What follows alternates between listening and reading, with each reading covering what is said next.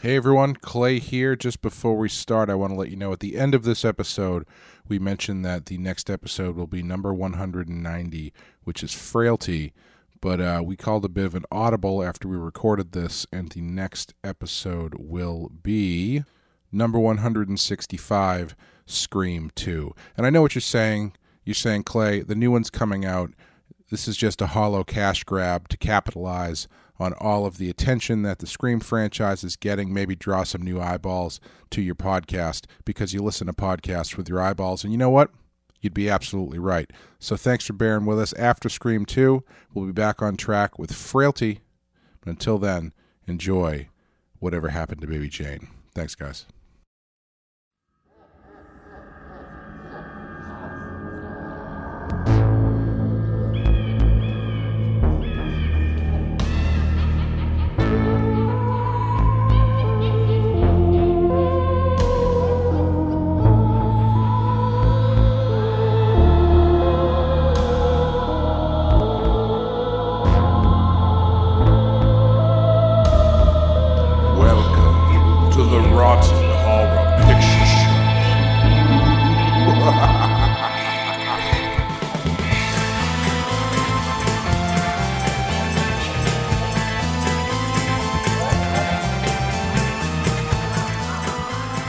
Hello, everyone, and Happy New Year, and welcome to the Rotten Horror Picture Show, the horror movie podcast where we talk about movies off of the Rotten Tomatoes 200 Best Horror Movies of All Time list. Except not today. Except not today. My name is Clay, and with me, as always, is Amanda. How are you doing, Amanda? I'm okay. How was your New Year? How was your Christmas? Oh, didn't really do anything. Scintillating. Yeah, I'm an exciting person. Amazing radio. Yeah. We, as Amanda alluded to, we usually do movies off the Rotten Tomatoes 200 Best Horror Movies of All Time list, but we have hit our next wild card, which was chosen by Amanda, and today we are covering Whatever Happened to Baby Jane. This is going to be an interesting one because I don't know if I would, not to jump to the last thing we talk about generally, but yes. I don't know if I would quantify this as a horror movie, but I also kind of would.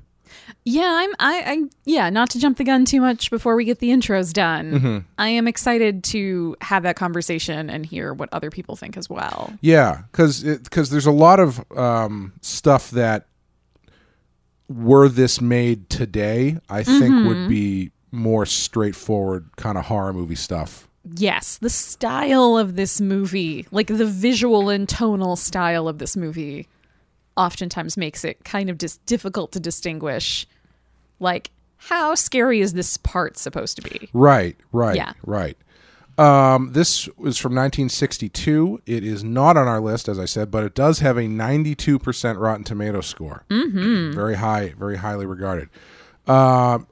Obviously, you had seen this one before. Yes. Can't remember if I've seen it. I feel like I either saw this one or the, spiritual follow-up Hush Hush Sweet Charlotte. Oh, okay. But either way, it's been long enough that if I had seen this, this was essentially a new. Yes. Yeah. So what made you choose this one?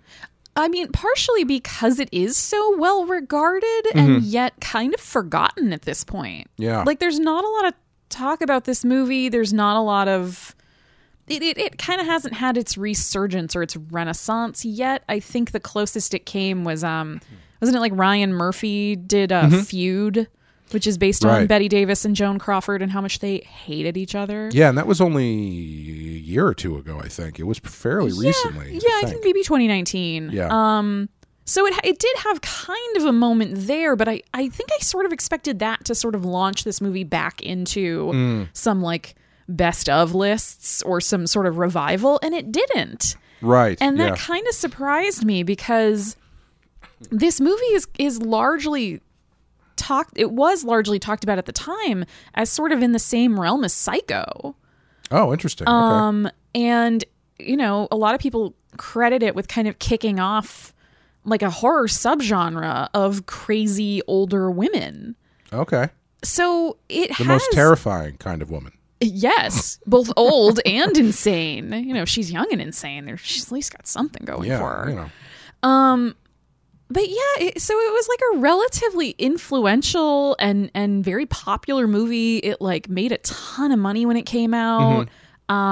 Betty Davis was nominated for an Oscar for Best Actress in it. Yeah. Like it was a really, really big deal movie that then I think in more recent times has been just sort of completely pushed into the background. Yeah. And I do think there's an interesting debate around it about how much of this is a horror movie and why or why not. And so it felt like fertile ground to me. Yeah, and it is interesting because the longest lasting thing to come out of this is the legend of how much Betty Davis and Joan Crawford hated each other. Oh yeah. Which I think even predates this. I think they did not like each other even before this, and then having to be in close proximity to one another like heightened all of that. And then it sounds like after the movie was done is when some shit really went down. Knowing absolutely nothing about that feud, except for the one or two bits of trivia I read on IMDb about this movie. Yeah. Team Betty all the way. Oh, come on. I don't know. It sounded like Joan Crawford was kind of not really... It seemed like Betty Davis was here to play and Joan Crawford was just kind of like, I guess I'll do this. But again, like I said, I know nothing about this. I think it's interesting because I think the difference is that Joan Crawford had this veneer of being a very delicate and civilized and sort of, she had this like noblesse obligée kind of attitude, like everyone else was like a little bit beneath her, so she had to be extra nice to them. Whereas Betty Davis saw that and was just like, oh, fuck you. Yeah. Like, well, she was a lot more aggressive rather than Joan Crawford's passive-aggressive. I can also, based on just this movie and a couple of things I read, I can understand that Betty Davis was probably aggressive towards her and probably everybody else she met. Absolutely. Yeah, that was like the Betty Davis thing, was that she was just this kind of crass, like, you know, firecracker of a woman. Yeah. And Joan Crawford's whole, like, aura that she tried to maintain around herself was the exact opposite of that. So they were kind of like guaranteed to hate each other. Yeah. Wrote an entire song about her eyes, though, Betty Davis. Yeah. I don't know who wrote that song, but you know that song, Betty Davis Eyes? Really? No, it's a song from the 80s. Oh, okay. I would put it in here, but I think we would get copyright something. But it's a fun song. Yeah. So we're going to take a quick break and play the trailer, and then we will talk about whatever did happen to Baby Jane. Ladies and gentlemen, Baby Jane Hudson. I've written a letter to Daddy. His address is heaven above. I wonder if you can guess who I am. I'm Baby Jane Hudson. Who the hell was Baby Jane Hudson? I've written a letter to Daddy saying I love you. My sister doesn't ever go out. She's not fit to receive visitors. Jane, I want to talk to you. I'm afraid I have bad news. We'll probably have to sell the house. You aren't ever gonna sell this house. And you aren't ever gonna leave it. She's sick and she's not getting any better. You mean Jane? I think she seems much better lately.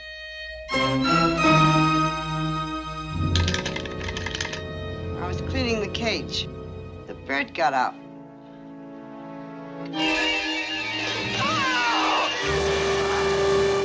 You wouldn't be able to do these awful things to me if I weren't still in this chair. But you are, Blanche. You are in that chair.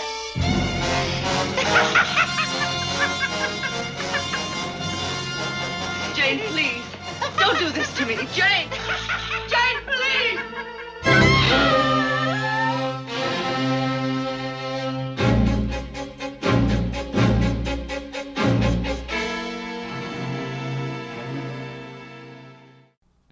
Okay, Whatever Happened to Baby Jane from 1962, directed by Robert Aldrich, written by Lucas Heller from the novel by Henry Farrell, starring Betty Davis, Joan Crawford, Mady Norman, and King Tut from the Adam West Batman.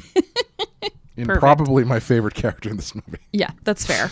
Amanda, what happens in whatever happens in Whatever Happened to Baby Jane? Jane Hudson is an aging child star left to care for her wheelchair-bound sister Blanche, also a former actress. Stuck living together in a mansion in Old Hollywood, Blanche plots to get even with Jane for the car crash that left her crippled years earlier. But Jane is desperate to keep Blanche imprisoned as she plans a new rise to fame and tries to hide Blanche's existence from doctors, visitors, and neighbors while she devises a way to get rid of her sister. And Clay, in this movie, Yes. some things you will find include Canary al Caprese.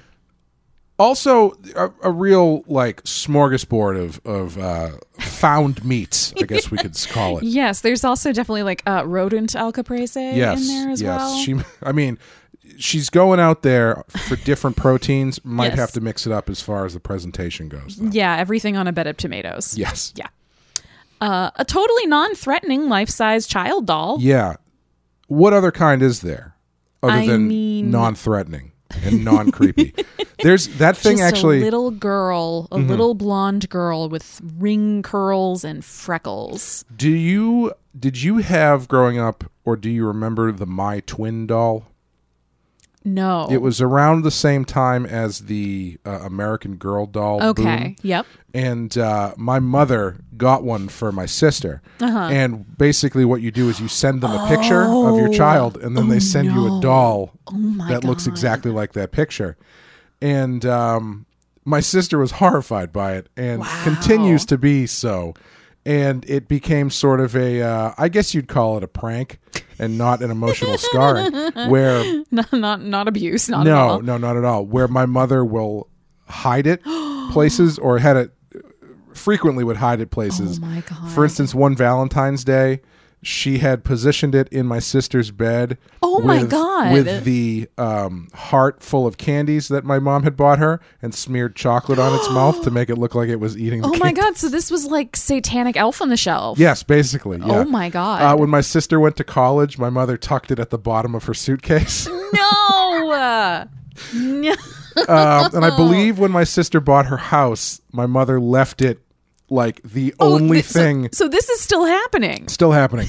I believe it was the only thing placed in the garage when they moved in. Oh, so my sister came man. down into the garage and was met by Oh my the God. ghastly frozen face of my twin doll. Wow. That's extra horror. But like I feel like most girls, if you talk to most women, they remember having a doll when they were a kid that was scary. Like I definitely had, like my grandmother gave me a doll that was like promptly put into the bottom of a drawer and covered with many, many other things because it scared the shit out of me. Yeah.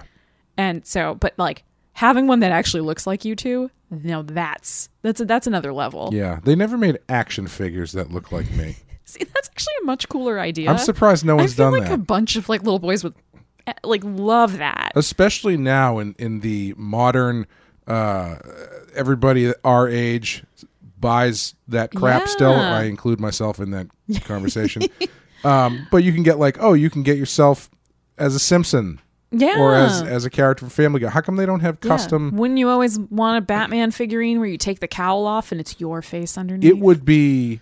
I think the reason they don't do it is because for the people who bought it, it would be too real to see how much they don't measure up to what an actual superhero looks like. Yeah. I will say, Bad for the self-esteem, that one. yeah, my friend Doug Cowan, he's a fantastic painter, does a lot of Star Wars stuff. Years ago, we were at a convention, and our mutual friend Jim Galdos came over and got a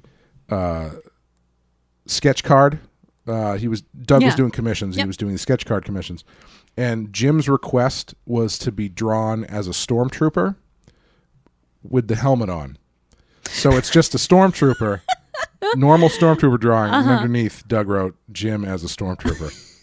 There it is. Yes. Perfect One of piece my of art. favorite commissions. Anyway. Yes. Anyway, some other things you'll find include the name Blanche. You don't hear the name Blanche anymore. Has there been a Blanche since the Golden Girls? I'm sure it's going to come back because everybody names their kids like like I feel like the trend now is like old timey names. Yeah, I you know feel what I like we're mean? right around Golden Girls era. Now that they're Yeah. all gone, R.I.P. Yeah. Oh, poor Betty. I think those names are coming back. You're going to see Yeah. more Dorothys. Yeah. And Oh, Blanches. oh yeah, absolutely. And the other one. I'm not a Golden can't Girls remember. fan, so I don't. I'm I sorry, don't. my know. girlfriend. Is it a Rose? Rose. There we go. And Okay. the old one. I apologize to In my my sister head, and my I'm just girlfriend. like Lorraine, but I'm sure that's wrong. Yeah, I don't Yeah. know. Mom. And just to round it out, highly questionable parenting. Some great parenting too. I mean, but I mean, Daddy yes. is not a good daddy. No, there's the parenting in this movie is stage dad. Yes. And then also bitter stage mom Silent, who's like staring mom. yeah, the dad who's fostering this career for his young daughter, and I then mean, the like kind mother of pimping her out. true. And then the mother who is taking the other daughter and teaching her about spite and bitterness. Yes, sour faced disapproval at all times. Yes. Yeah. Yeah. So this movie is really interesting. Where do you want to start with this? Do you have anything particular you want to jump off with? I don't know. I guess we can just kind of briefly go over the opening salvos of this movie, which Sure. start with the Vaudeville Child Act, Yeah. which just as a concept to me is the scariest thing. Yeah, it felt. I jokingly texted you and I was like, "Is this just Stage Mom's 1917?" Oh, Because yeah. It's a really interesting portrait of a time before movies. Mm-hmm. And I think the amount of time that this movie covers is one of the more interesting aspects of it. Yeah. Because it starts in 1917 with Jane in a vaudeville act. Yes. And then moves into 1935. Yep. When talkies Yes. are all the rage. And it shows a very real thing that happened, which is a lot of people who were vaudeville acts and maybe silent movie stars, once they got to sound pictures, were not successful, didn't have Right. careers. Yeah. Yeah, the skill set just didn't transfer over. Yeah, or they had weird voices. Yeah. Which happened more than once. Yeah, I mean, I said it in a nicer way, but you can just insult them. Hey, I'm just saying what they were told by MGM. Yeah. But yeah, it's an interesting flip for these characters because you've got Jane, who is a popular vaudeville child act, Yes. who then grows up and her skills don't translate. She's not good in movies, but Blanche seems to be a natural film actress and Right. starts getting all these roles. Right, and based on the dialogue between the studio executives in the 1935 portion, we learn that Blanche has had it inserted into her contract. One of the clauses of her contract with the studio is that they give her sister X amount of roles for every movie they do with her. Right. So it's this interesting, it sets up this interesting sort of like, when they're adults, Jane is like, everything you have comes from me. I was the one who made all the money for this family ever since we were little girls. I did all the work, and you wouldn't have anything if it hadn't been for me, baby Jane Hudson. But she doesn't seem to be fully aware of the fact that like the only reason she kept getting roles was her sister was like maybe she's aware of it, but she never acknowledges it. Yes, I think Yeah. she's aware of it. Yeah, but it makes her like more bitter. Oh, 100%. Like she almost seems like she would have preferred to just have not had none. Yeah, I think either way she's going to end up drinking herself to death, which is more or less on the road that she's on in Close, this one. yeah. But yeah, you never really are told what exactly doesn't click with her but does click with Blanche.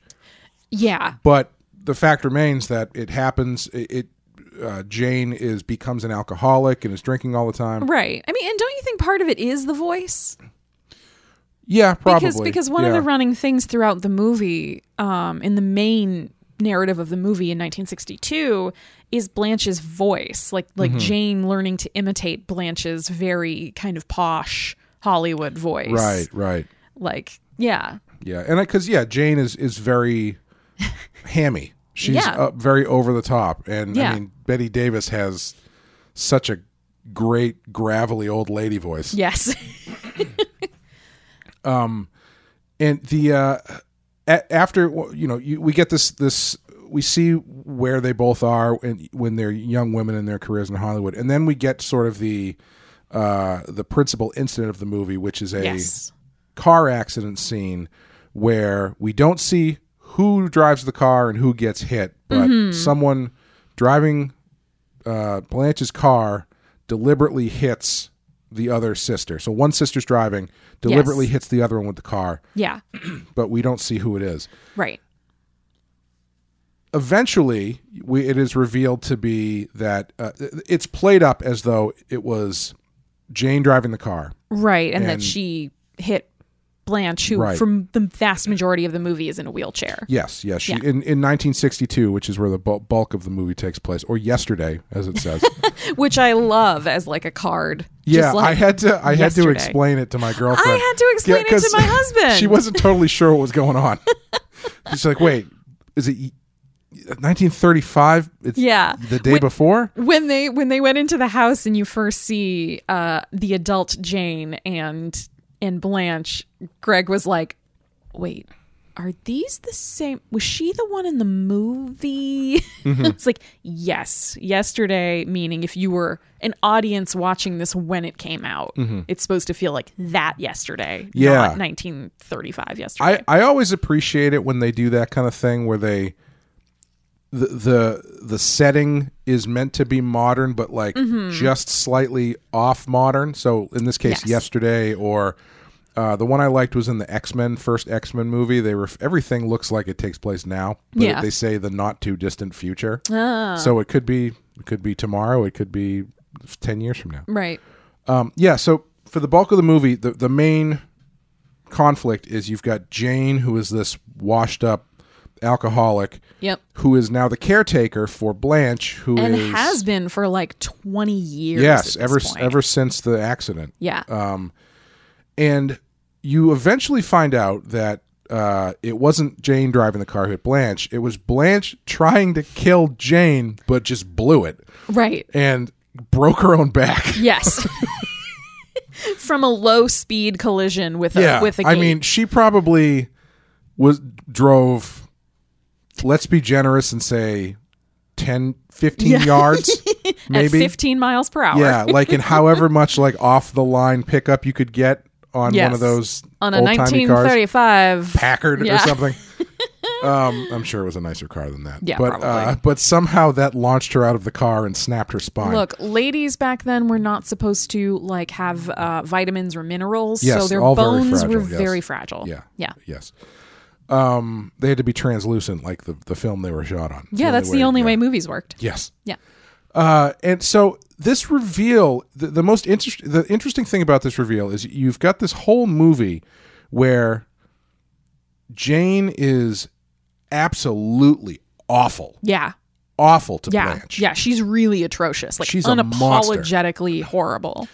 But at the same time, because of she's got this delusion of having a comeback. You know, she hires King Tut to come over and play the piano for her. Edwin. And she's trying to get her career back started Yes, again, she's got doing the Baby Jane stuff. costumes and yeah. There's a level of pathos baked into it where she's a monster, but you also feel sad for her for a number of reasons. Yeah. Because of what she's doing, how pathetic it is. She's trying to get her career back going. Yeah.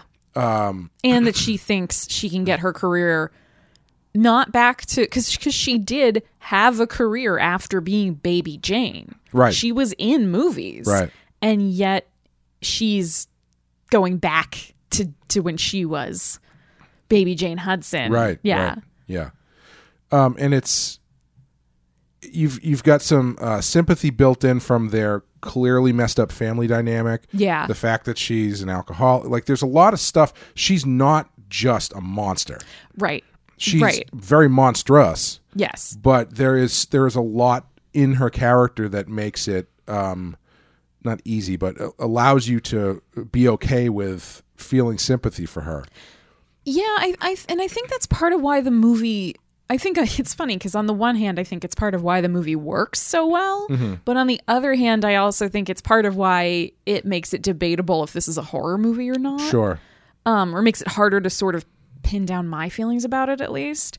Because I think if she were just a straight up like Misery style, I'm going to take the sledgehammer and smash her legs in, it'd be a lot easier to just hate her and just be like, Right. she is a monster. She's like the evil force in the movie.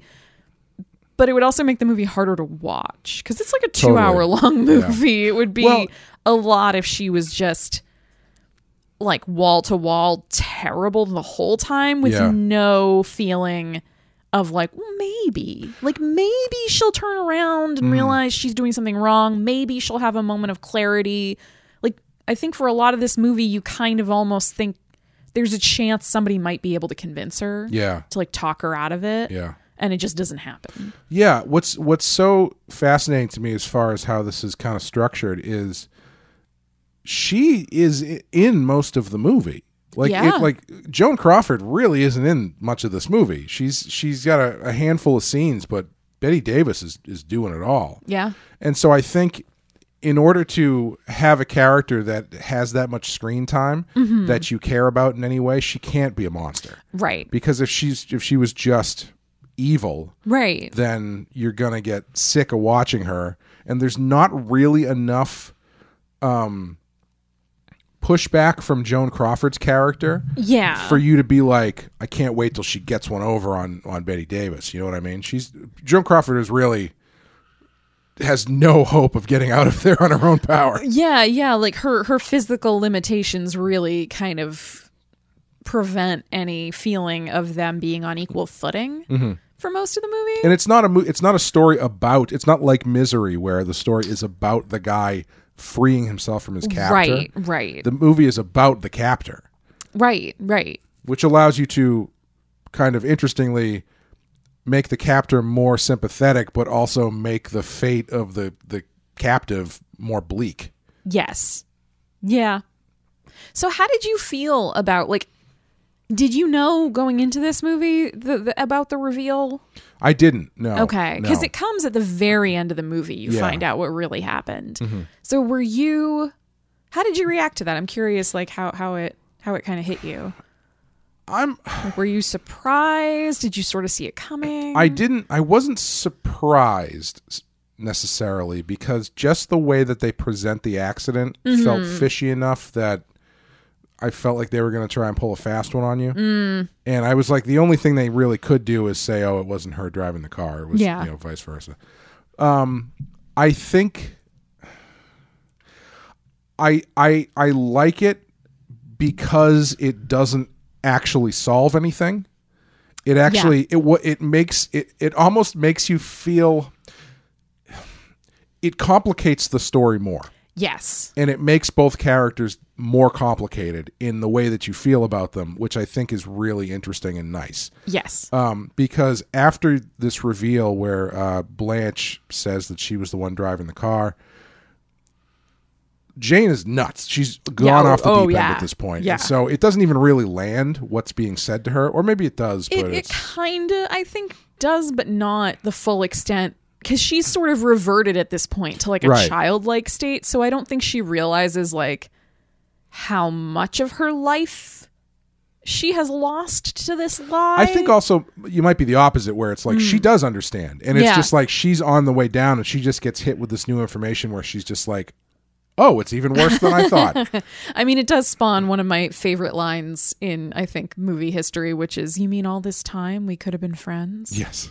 Which I just think is so great. And the way she delivers it in this weird little girl voice is so perfect. Yeah. But it makes these characters even more complicated, because once that reveal is revealed, it, you know, I found myself thinking about what Blanche's role and thinking about Jane's role, and I was thinking, this doesn't absolve Jane of anything. Like this new information doesn't make me go, oh, well, then it was okay, all the shit she did. Yeah. She's still objectively awful. Yes, to she her still sister. tortured her sister. Yeah, and potentially killed her. It's kind of left ambiguous at the end of the movie. Yeah. but it does add more sympathy and pathos into it, where it's like she is this really complex character who is sympathetic but also still monstrous, and at the end of the movie there's no real resolution to her where she ends up, and she's ultimately finally reverts back into essentially Baby Jane, right, who is more taken with the people who have surrounded her to watch her practice her dance. Yeah, to watch her madness Yeah. than she is about her sister who's probably dead. Yeah, I like that about this movie a lot, that it doesn't, at the end, it doesn't present you with like, here was the real villain, and then here are the people who are absolved. Like there isn't, that doesn't fit neatly. Even the character of Edwin, like he's clearly sleazy and trying to scam a vulnerable older woman.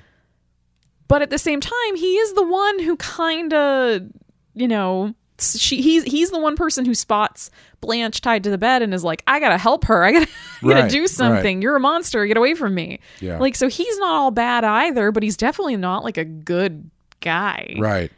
And Blanche as well, once she reveals that, I immediately thought back to her role in the movie, where it's like, okay, well now I'm thinking about everything she's gone through with her having the knowledge of what she did. Yeah.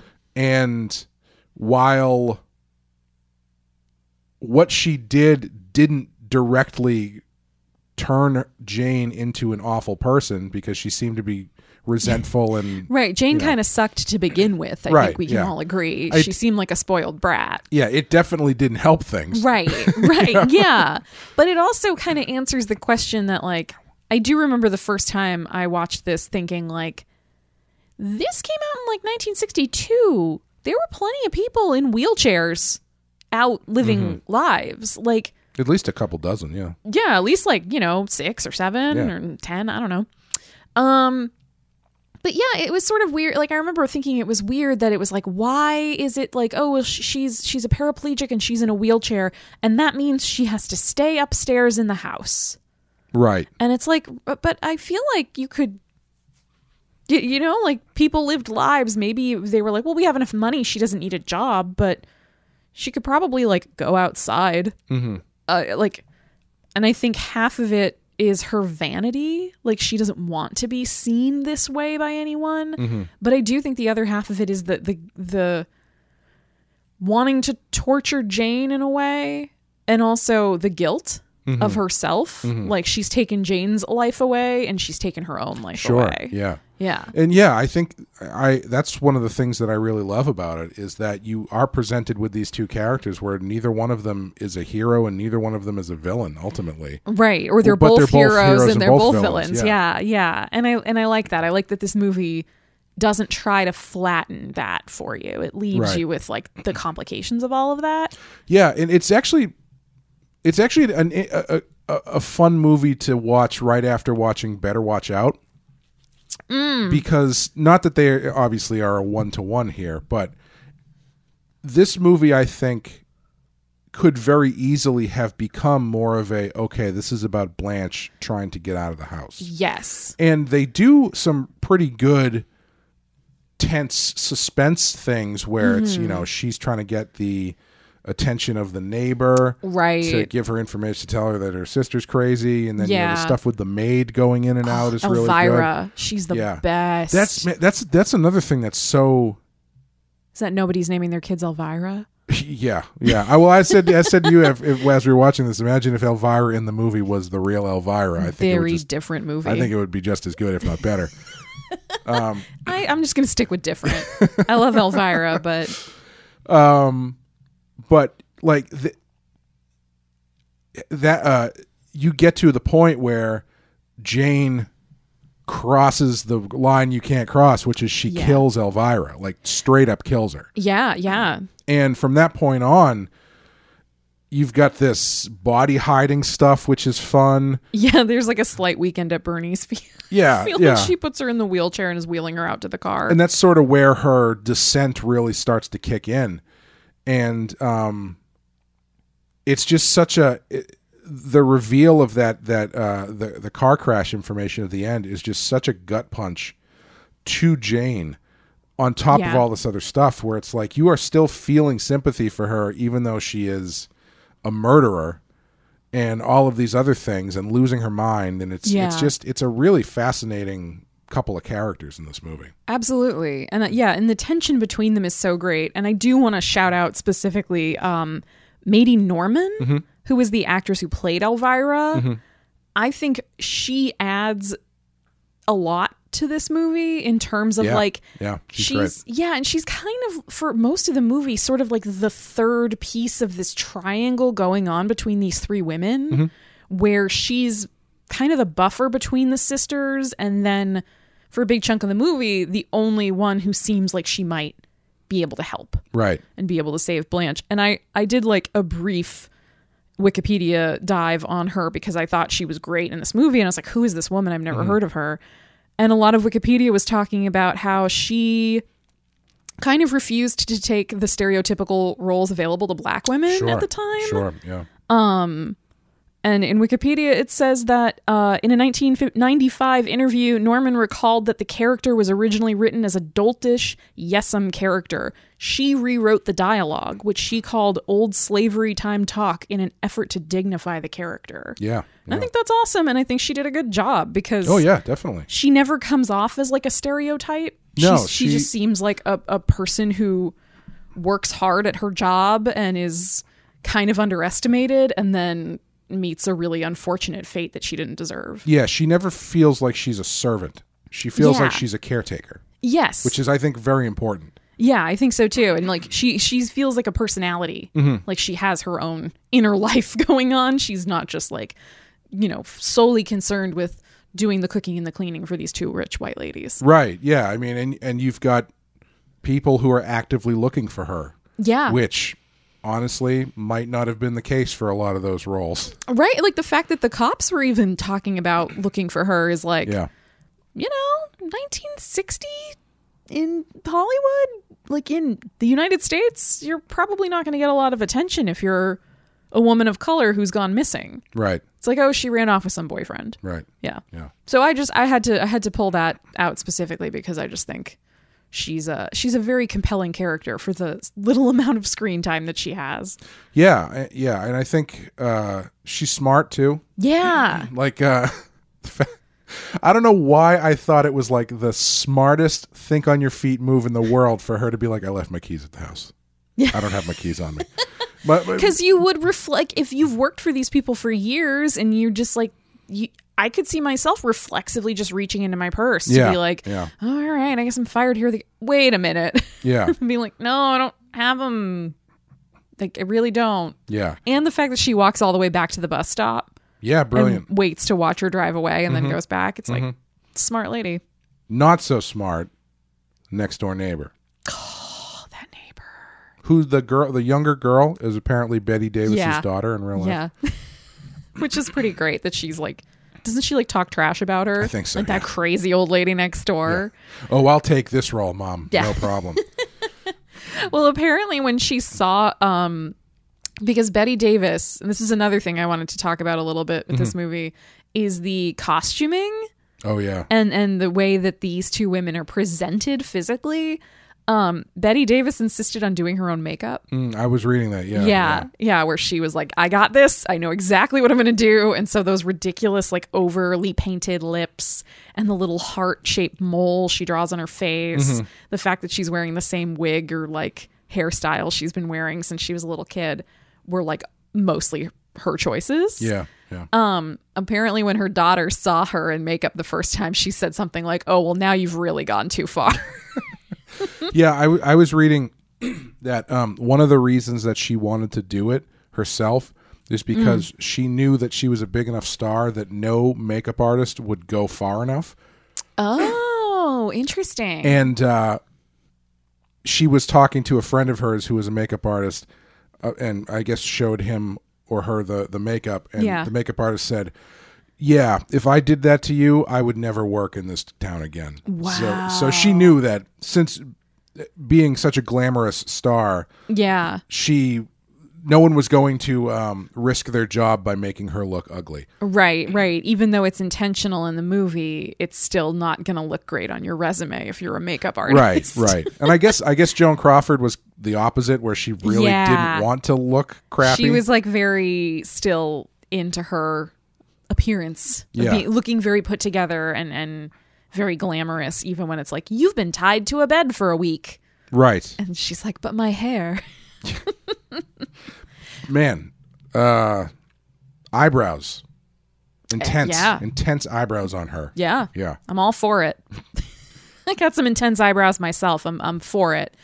But I love the way that the sartorial choices around both of them show that they're both stuck in these like past versions of themselves. Like maybe Blanche slightly less so, but she's still a little too into her presentation, you know? She's still got a picture of herself on the wall, like a glamour shot. I at the beginning of this movie, when I saw that, I was like, that's so weird. Who sleeps with their bed just like, you know, directly hanging over their bed, a glamour shot of themselves when they were younger? That's fucking weird. And then later in the movie, it shows you like the sitting room downstairs, and Jane has just decked it out in all pictures of herself when she was baby Jane, and then when she was in movies. And it's like, oh, okay, you two are the same. Yeah. Like you're really the same. Yeah. But I was also just going to say that Blanche, for the first kind of, but before things really start falling apart for Blanche, whenever you see her, she's shot in this kind of old Hollywood way where she's always kind of like turning to camera and like getting the light on her face. And the music's very like old school romantic Hollywood movie. And she's always like, oh, yes. Can I help you with something? Right. And it's very like, you know, butterflies might as well be flying around.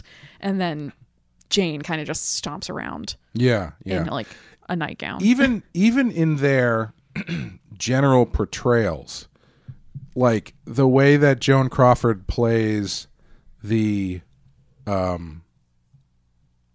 captive is very dramatic. Yes. Whereas Betty Davis is just constantly, it's like my aunt or something, where she's just, like you said, she's stomping around, coming in like, what are you crying about? Yeah. Like and Joan Crawford is like, oh. Yeah.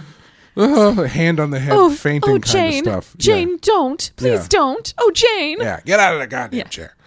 And yeah, it's a really, it's a willingness to be ugly that I found very impressive on Betty Davis's part. Yes. And one of the things that really fascinated me about this movie, especially watching it now, is there seems to have been a trend. It wasn't all exactly, you know, in the same, was it in the same deck? What are the movies that I wrote down? Close. Anyway, there is a trend in movies now where it's very nostalgia driven. Yeah. And it's very reverential for things that came before. It's, you know, the South Park Member Berries thing. Yes. Right? Yes. And it's a lot of presenting the things you're familiar with either repackaged or in the best light possible. Yes. And, you know, it's the thing that, I don't know. Do you ever watch Red Letter Media on YouTube? I'm not really a big well, YouTube person. Well, anyway, they were doing their review of Halloween Kills. Okay. And they kept playing clips of the people making the movie talking about all the people who were coming back for the movie. We got the sheriff back. Yeah. We got this guy back. We got this character who didn't have a name. He's back too. Group of 5 extras who stood over in that corner. They're all back. All the people that you want to see. Yeah. Nothing has changed. And all the it's people all the you same. don't. And it's there. Obviously, there are people who enjoy that, and some people who find it kind of disgusting. But regardless, it seems to be what the big trend is now. Yeah. In movie making. Yes. I find this movie very fascinating because this movie, something like Sunset Boulevard. There's a movie called Targets that came out in the 60s. It was actually Peter Bogdanovich's like first movie, I think, with Boris Karloff. There's a Vincent Price movie I love called Madhouse, and I'm sure there's a number of other ones. present nostalgia as something inherently evil. Yes. And this idea that being obsessed with your glory days or the thing that you once were Yeah. is nothing but a dark hole. Yeah. And what I find so kind of bold about this movie, and I think they do it in Targets, and they also do it in Madhouse. I can't remember if they do it in Sunset Boulevard. Is they present these characters who are well past their prime, Yep. delusional or otherwise, and they use footage of themselves in their prime as their fictional selves in their prime. So basically, Yes. they'll use, in this movie, they use footage from Bette Davis movies when she was young, Yep. Joan Crawford movies when she was Yep. young, to juxtapose against what they have both become, Yes. which are these two kind of like, Has-beens. has-beens, Yeah. ugly inside, ugly, well, they're not ugly outside necessarily, but and I just find it so fascinating because it seems like for a long time there was this anti-nostalgia kind of push where when this Yeah. stuff was presented, it was presented a lot more, or maybe, I don't know, maybe it's always been kind of both sides and there's always been this reverential angle to nostalgia. Yeah. And also this other side where people are like, no, this is... Yeah, I think the thing that a movie like this really highlights, and it sounds like some of the other ones you named do as well, is when it's so self-centered. When that nostalgia, like... One of the things I almost included in our list of things you'll find was like narcissism as decor.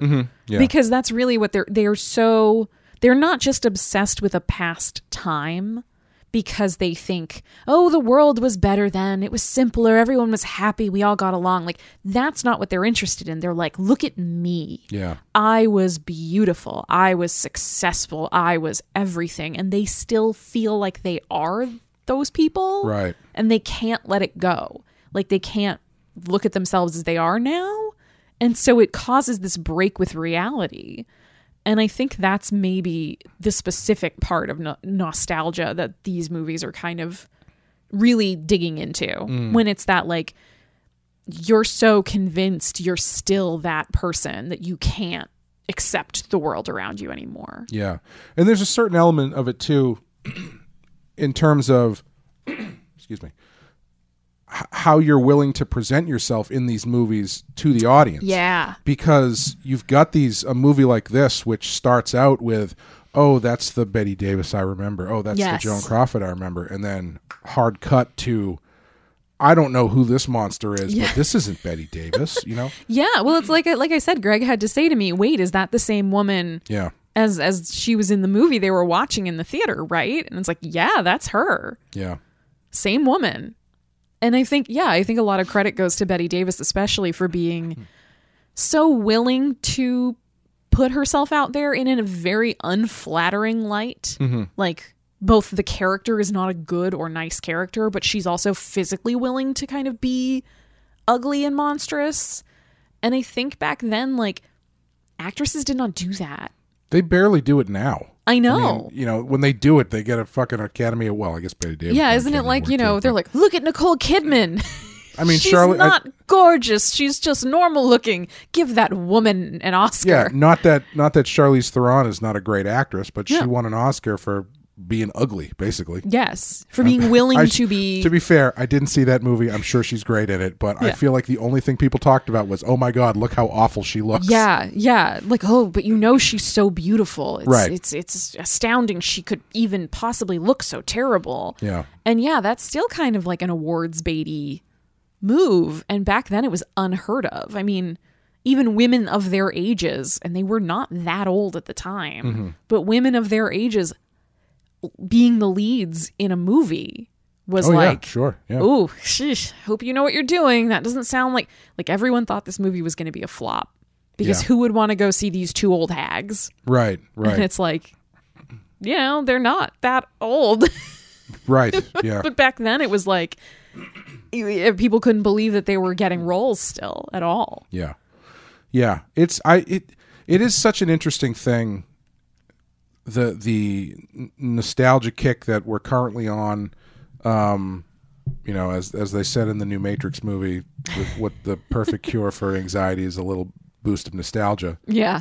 which is probably very true and indicative of why so much of that is happening recently. Hey, we're all still trapped in our formative years in our heads. Yeah. You know? Yep, just like we're all still trapped in our houses. Yeah, we're all Baby Jane. Trapped in our houses thinking we're still young and successful. Yeah. Yeah, it's I just find it really interesting when they can take a step back and kind of look at this from a more cynical, I don't even want to say cynical, but it is pretty cynical point of view. I can't wait. I'm really looking forward to doing Madhouse. Madhouse is one of my favorite Vincent Price movies. Yeah. It is not as thematically or complexly written as this movie is, but it's still pretty good. It's Vincent Price and Peter Cushing, so it's a good time. Nice. But yeah, so where else to go? I mean, we haven't really talked much about Edwin. Yeah, let's talk about Edwin. You want to touch on Edwin a little bit? Because I know you enjoyed his character very much. I loved Edwin. Yeah. I loved his performance. I loved that character. Mm-hmm. He is as scummy as anybody else in the movie. Yep. When I said earlier that there was great parenting in this, his mom telling him to get out there and find himself a job so he can support the family. Yeah. I thought when you said that, I wasn't sure who you were talking about. I was like, I mean, I guess the neighbors seems like a pretty cool mom. Yeah, but he's a really great character because he's put in this position where he could play it straight if he wanted to. Yeah, like he's got a job. This woman. I mean, it's kind of shitty, but he's being kind of shitty and taking advantage. But she's going to pay him a shitload of money to do something that isn't going to go anywhere. And he didn't really. So he sees her job ad looking for a musician because she wants to revive her act. He has his mom pose as his secretary to call and make the appointment. He goes and he kind of, lightly auditions for her. It seems pretty sure that he's nice to her, so she's going to hire him. But then he plays piano, and he's actually very good. But he doesn't really, swindle her. No. I think he knows he's taking advantage of a person who's not fully in possession of all her faculties. But he never, lies. He lies to her a little bit. But he doesn't, pressure her. He doesn't, Right. He kind of makes sad faces until she's like, well, I'll pay you $400 a month. And he's oh, great. All settled. Yeah. And then he shows up, he mooches off of her, but he's never physically threatening her or anything. No. So he's scummy, but he's not evil. Right. Yeah. And he's in the position where he can just take the win. Yeah. But he still fucks it up. Because he goes out and he gets drunk. Yep. And after he's supposed to go out to dinner with Jane, but then she's in the middle of having an episode or something, so she doesn't answer the door. Because she killed Elvira. Which seems to be the thing that really sends her over the edge. Oh, definitely. Yeah. And it's at the end of, the monstrous thing she does. She kills Blanche's bird.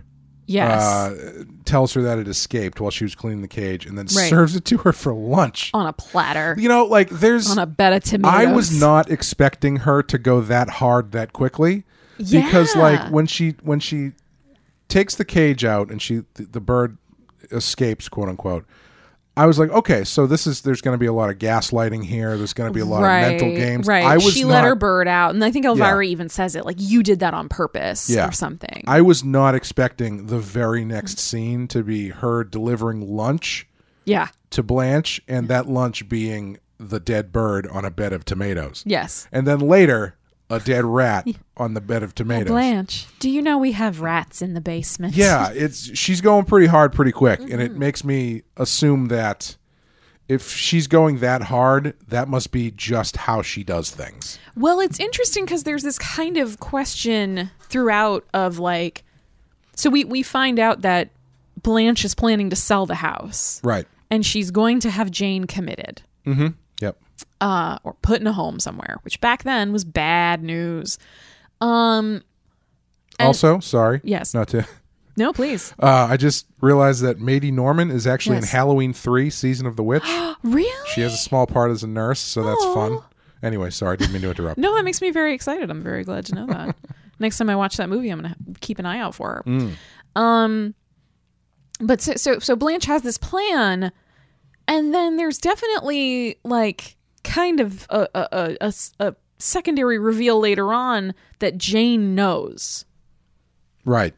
and like there's sort of talk between Blanche and Elvira where they're like, well, you know, she seemed to be getting better, but she's been drinking an awful lot in the last month. And that's when you find out that timeline kind of lines up with when she talked to somebody on the phone about selling the house. Right. And so it seems like the first trigger is Jane finds out that Blanche is going to sell the house and have her committed. And that she starts drinking more, and that starts escalating her bad behavior, which leads to all of this stuff, which then leads to her murdering Elvira, which then leads to her really fully going off the deep end. And she reacts very childishly if you're, the bad seed.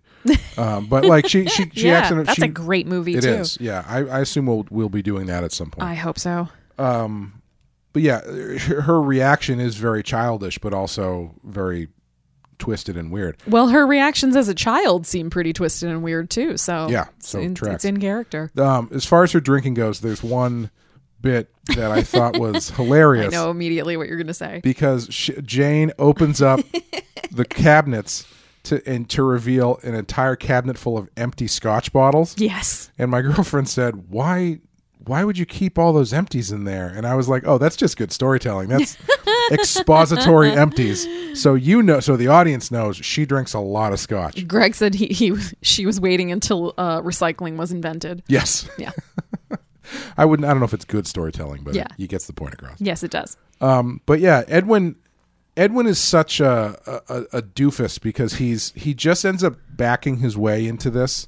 And it's not even like a sinister kind of a thing where it's like he kind of fucks up, she kind of fucks up, he gets drunk and goes over there and just happens to discover that Blanche is tied up upstairs. Yeah. And then he goes running out and tries to tell people, but nobody listens to him. Because he's a drunk guy Yeah. running around. Yeah. Yeah. It's this movie is full of such interesting characters that are very, they're not one note, they're not flat or one dimensional. Everybody's kind of shitty except for Mady. Yeah. Is that her name? No, I'm sorry. Elvira. Mady's her real I was name. gonna say, her real name is Mady. But Yeah. She was a maid kind of, so I think but yeah, she's the only one who is like a good person. Like a real person. Yeah, and she gets murdered because of it. Yes. So, yeah. So we mentioned the various animals served as food, as torture. Yes. There's the psychological torture of Blanche. And the physical abuse. Sure. Yeah, she's tied Yeah. up. Well, she beats the shit out of her. That's too. true. Yeah. Downstairs, she kicks her until she's unconscious, and then she drags her back upstairs and like ties her up in a stress position and starves her. Yes. Yeah. Yeah, like 7. Yeah. Yeah. So those are pretty horrible things. So where do you fall on whether or not this is a horror movie?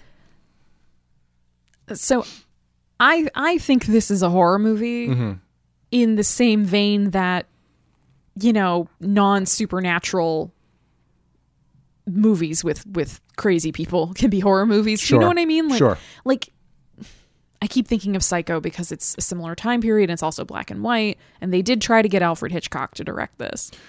That tracks. Yeah. Yeah, because there's a lot of the stuff with Blanche trying to escape feels like Hitchcocky type stuff. Yeah, the tension and yeah. the suspense. Yeah. In Psycho, there's no supernatural Right. forces. There's no serial killer like broken out from the mental institute running around in the woods. Like it's kind of this similar, like, surprisingly quiet characters that are both good and bad, but complicated in most of that movie, and that counts as a horror movie, so I kind of count this one too.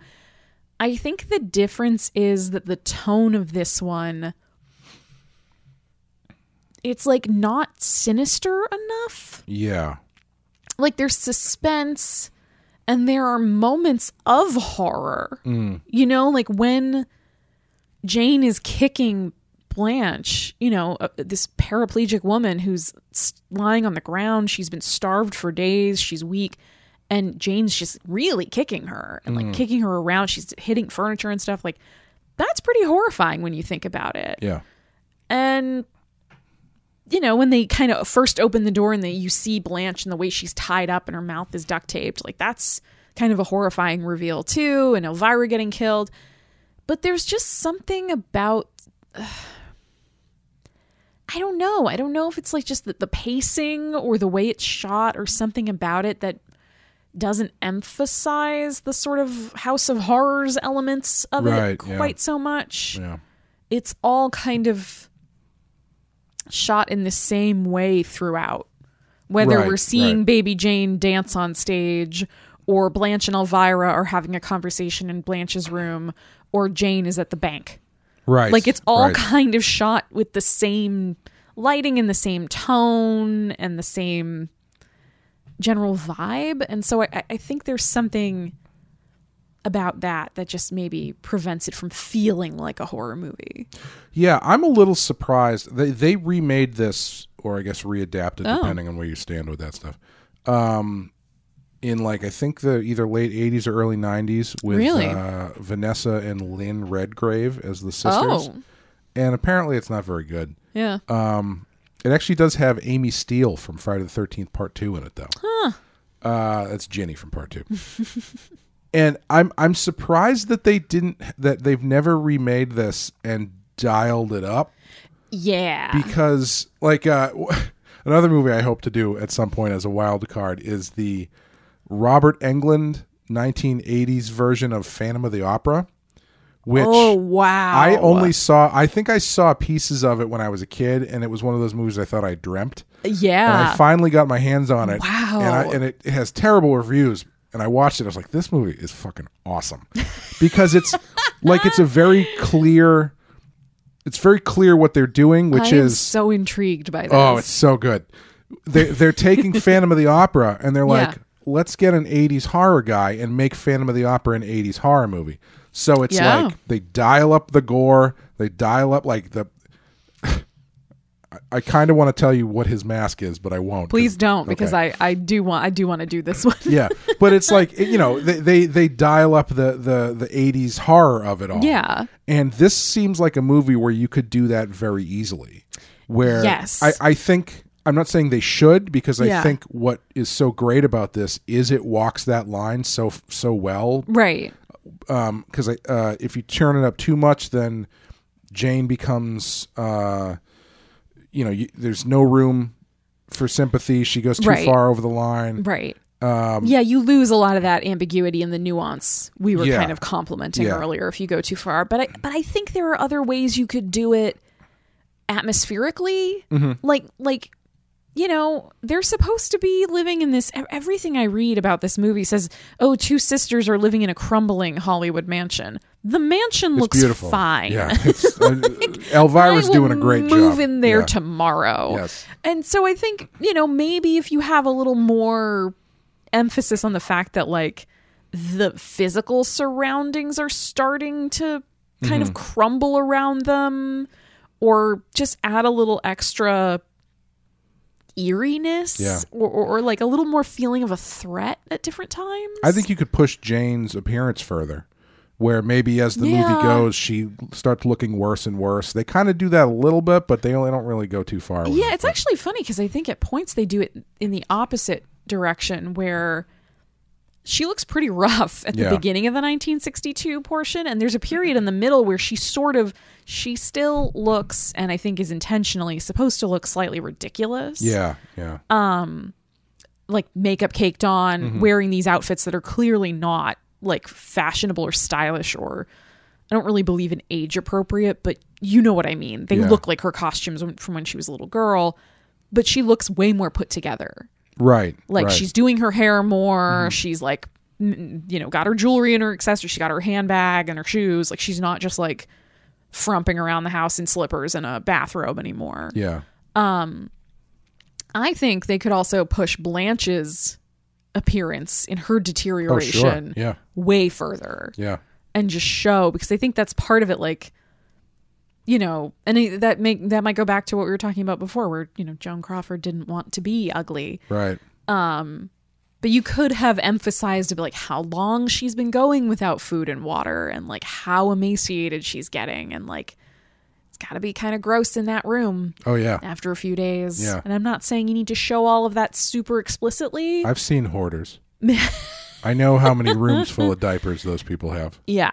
Yeah, but I think you could, you know, you could do that kind of stuff with it. Yeah, definitely. And have it be a little bit more, you know, maybe Edwin, as he's snooping around, comes across a little bit more of like, ooh, okay, wait a minute. Yeah. You know, yeah. he opens the fridge and all the food's rotted or something like that. Yeah. You know what I mean? Yeah. Did you ever watch documentary Now? Yes. Did you see the Grey Gardens one? Yes. It's kind of like, I feel like that's what you would end up doing. Yes. With this, if you were to push it further. Yeah. Yeah, and I wonder how far you can go with that stuff before Jane becomes too much of a monster, or Blanche becomes too pathetic. And yeah, I think the best thing about this movie is they do kind of strike the right tone. Yeah. And as far as it being a horror movie, I think I would stop short of calling it a horror movie. It's tough because the 60s, especially the early 60s, you know, like you were saying, it's not that tonally dissimilar to Psycho. Right. It's not, there's no, well, I mean, I guess she does kill somebody.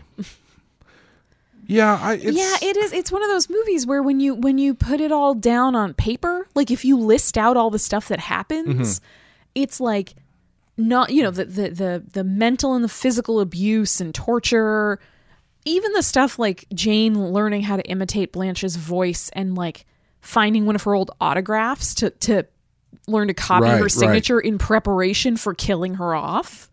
Like that stuff's really ominous. You got, you know, animals get killed, people get beaten, someone gets killed with a hammer, like, you know, all this different stuff. If you list it all out, it sounds really hardcore and intense. But when you watch it, there's something like just short of, I don't know, it kind of pulls its punches at moments. Yeah, I was just doing a quick search on our list to see what other movies from the early 60s are on here, and we've got Psycho from 1960, The Innocents from 1961, I think. Yeah. The Birds from 1963. Carnival of Souls from 1962. So all of those movies, yeah, like I feel like they're kind of in the same ballpark tonally. Right. It's this weird period of time where you're not making monster movies anymore, really. Right, you're not doing Dracula and Frankenstein as the like big horror movies in the castle somewhere in Europe, but you haven't made it yet to like Texas Chainsaw and stuff like that. Right, yeah. Yeah, you know, it's more like the Master of Suspense Hitchcock kind of era. I'm so on the fence. I'm gonna say I feel like I have to start. I don't know. It's tough. I guess if you're gonna call Psycho a horror movie, I think you can probably get away with also calling this a horror movie. Yeah, but I'm not mad at people who don't think it is. Sure. Like if we get, you know, if a bunch of listeners are like, fuck you, Amanda, this was a terrible wild card pick because it's not a horror movie, I'm just gonna be like, okay, valid opinion. I disagree, but you get to have that opinion because I can see the argument. Yeah. I'm gonna go with yes with an asterisk. Yeah. Where it's like I think it can count. I don't think it counts as much as some other ones do. But I think it can go either way. Yeah. And I think that for me, or I'll go with my favorite Simpsons answer. Yes. Which is long answer yes with an if, short answer no with a but. I like that. That's a good one. But I think that's why I'm not mad that this isn't on the list. You know, like this is an extremely highly rated movie. Yeah. It's extremely critically acclaimed. All of this stuff. It's very well done. I think the acting in it's really good. I think the story is compelling, but I also am like, it's not on this list, and I kind of get why. Yeah. Would you put it on the list? I don't think so, for the exact reason of the fact that we have to have this debate. Yeah. And that it is so shades of gray in terms of whether or not it even is a horror movie. Mm-hmm. I think that means that in all of film history, there are probably 200 solidly horror movies Yeah. that you can find Yeah. that were about as good or as influential as this one. Interestingly, those movies I named off previously Yes. are the only movies on this list from those respective years. There's only Psycho is the only movie from 1960. Yep. Innocence is the only one from 1961. Yeah. Carnival of Souls is the only one from 1962, and The Birds is the only one from 1963. Yeah. Nothing from 1964. Yeah, I'm kind of not surprised. I feel like the whole genre didn't really know what the fuck it was doing at that point. Like, I don't think the horror genre as we know it now, I don't think it really existed at that moment. Yeah, I think it's in the 60s are a weird space for horror too, because you're like you were saying, you're coming off of the Universal monsters, you're coming off of the science fiction boom of the 50s and stuff. Yep. What you are also in the middle of is fairly strict censorship stuff. Yes. And it's not until around 1968 where things change and you can start doing more difficult stuff. Yeah. Visually or thematically. Like Rosemary's Baby is really kind of like the line where I draw the line. Yeah. That's where I draw the line. Nothing beyond that. But, like as far as like movie violence and stuff, a lot of people point to Bonnie and Clyde as being the first modern the movie that foretells it's words begins with a P. I can't forget what it is. But it's the one that's like, okay, from here on now you're into the 70s. Like this is when movie violence goes through the roof. Yeah. Things get harder, themes get harder, the stuff gets grittier. Yeah. And I think the same thing with Rosemary's Baby. Also, Rosemary's Baby and Night of the Living Dead. Same year. When did those come out? 1968. Okay. Yeah. Okay. When was like The Omen? That was like 73, I think. Oh, wow. 73, 74. Okay, that's later than I thought. Yeah, for Rosemary's some reason, I thought Baby that is always earlier than I think it is. Same with Night of the Living Dead. I keep forgetting it's a 60s movie. But. Yeah. I would have thought of those as like definitely like 72 or something. Yeah. But yeah, 68 seems to be where the film revolution all around kind of happens. Yeah, it's like a big turning point. Yeah.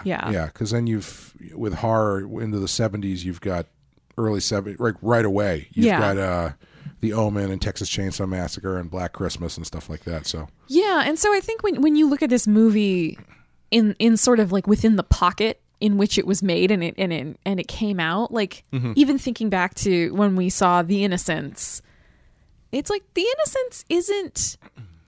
If you wrote it down on paper, it's not as much of a horror movie as whatever happened to Baby Jane. Like, sure, yeah. It's like highly questionable if there are any ghosts or if this is just a woman going through a mental breakdown. Mm-hmm. And like that would then be kind of the description for this whole movie. Like for The Innocents, it would be like a governess goes through a mental breakdown and it results in the death of one of the children in her care. Yeah. That doesn't sound like a horror movie. But because of the style in which it's done, I think it's... Throw ghosts into the equation. Exactly. Yeah. Even if they're maybe just hallucinations, it makes it much easier to point to it and be like, no, that's a horror movie. Yeah. Whereas this one has got, torture and assault and kidnapping and murder and all sorts of stuff. And we're still kind of reasonably debating, is it a horror movie, though? Talking through... whether or not this is a horror movie actually had my mind going as to like, could I get the rights to this? Could I do this as a comic book and like kind of push it in the comic? I can't imagine they're difficult to get because if the book rights are probably, well, it's a conversation for a different time. I'll talk to my lawyer. Because that'd be kind of amazing, like a reinterpretation of this kind of story. Yeah, that would be interesting. Yeah, put that on the back burner. There you go. So yeah, I think that's going to do it for whatever happened to Baby Jane. Now we know what happened. She went nuts and caused her sister to die from exhaustion, I guess. I mean, she got some ice cream at the beach. That's true, yeah. It's all in your perspective, Clay. Yeah. This is either a happy ending or a really sad one. Well, I think the thing that's so interesting about these 60s movies is the early 60s horror and suspense movies Yeah. seem a lot more complex. Yes. Like Psycho, arguably probably the least complex, but still pretty complex. Right. And The Innocents, forget about it. That Yeah. whole movie, you're Yeah. just going like, what's happening? There's Yeah, so you're many like, things. Wait, is that true?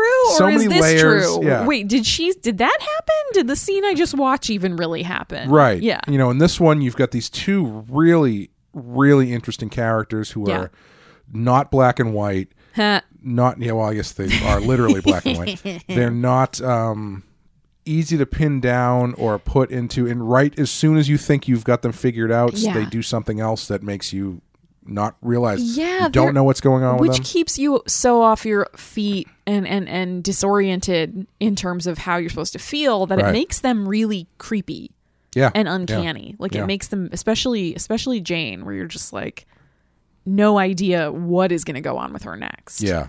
Have you seen Hush Hush, Sweet Charlotte? I have That's hard to not. say. I have not. It's a hard title to say. Sweet Charlotte. Hush Hush, Sweet Charlotte. The Human Torch was denied a bank loan.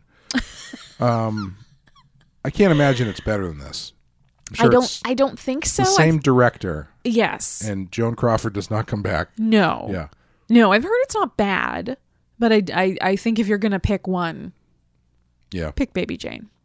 And that you did. And That I did. good choice. You're welcome. I hit the randomizer button. Beep, boop, boop, beep, boop, boop, boop, beep, boop.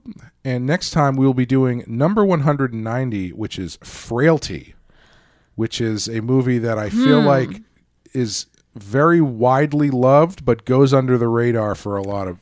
It's not a top billing one, but if you ever see Frailty, people who've seen it go, "Oh, I fucking love Frailty." See, okay, I'm excited because I definitely got my mom let me get this out of the discount bin in the DVDs at Costco. That is where it would be. Yes, I think I've seen.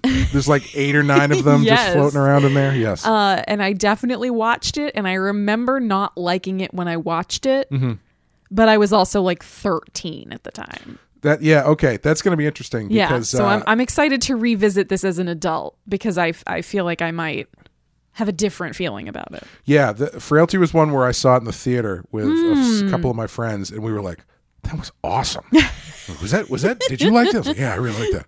So we'll see if it holds up. But All right. looking forward to that one. Exciting. Also, I was thinking we haven't talked about this, but Yeah. should we do like a live stream about Scream 5 or something? Probs. Unless we'll give it a well, yeah, we'll probably do that. I was going to say we could wait and see if it ends up on the list. I doubt it will, but You never know. This list is it's got a mind of its own. it does. It very much does. But yeah, that comes out on the 15th, I think. Oh, that's sooner than I thought. Yeah, it's a couple weeks. So Whoops. maybe we'll do a live stream where we chat about Scream 5, even though we haven't watched Scream 2 through 4. I don't think we need to. Didn't stop us from doing one for Halloween Kills. That's true. But thank you guys for listening. If you want to follow us on Patreon, this year we wrapped up Friday the 13th, our Friday the 13th coverage. Thank God. And this year we will be covering Stephen King movies. Yes. But there's a bunch on our list. So these are Stephen King adaptations that are not on our list. So things like The Dark Half and Needful Things. Silver Bullet, Christine, Maximum Overdrive. January, our first one, we will be doing It Part 2. Yeah. Because we are going to bookend the year with completing the It saga. Lots of it. Lots of It. January will be It Part 2, and then December will be the 1990 television 2-parter. And that'll be it. And that'll be it. Period. So if you want to follow us along on that journey, Follow along with us. follow it. Follow. Clay is having a small stroke. We should probably end this recording. If you want to follow, I can't do it.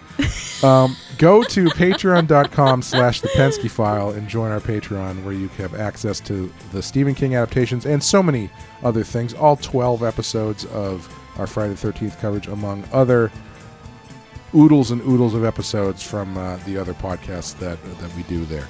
But thank you guys for listening, and we will see you next time. Bye, everyone.